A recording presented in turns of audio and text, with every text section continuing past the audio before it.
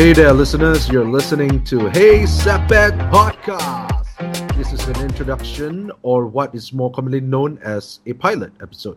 With me here is Nina. Hi everyone. Welcome to Hey Sepet. Hi Jen. Hi. And so in this podcast, we will be talking about music, movies, and life in general. So Nina, can you describe how we finally decide on the name? This is very interesting because sepet is actually a common word that used in Malaysia, kan, to describe the slit eyes, the chinky eyes, and also there's many years ago, the late Yasmin Ahmad came up with this amazing movie, a Malaysian movie called Sepet, and I told Jen that I have so much admiration of Yasmin Ahmad and the work that she did.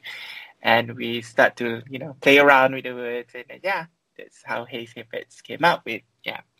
We hope you're going to enjoy our Hey Sepets podcast. Again, we were talking about plenty of things. We're going to talk about music, things that we love, the films that we watch, all this. Yeah, we're really, really hoping everyone will enjoy it and subscribe to us. There you go. You heard it from Nina herself. Hope to catch you guys soon in our upcoming first episode. And stay tuned. And check out. Bye for now. See you guys. Bye.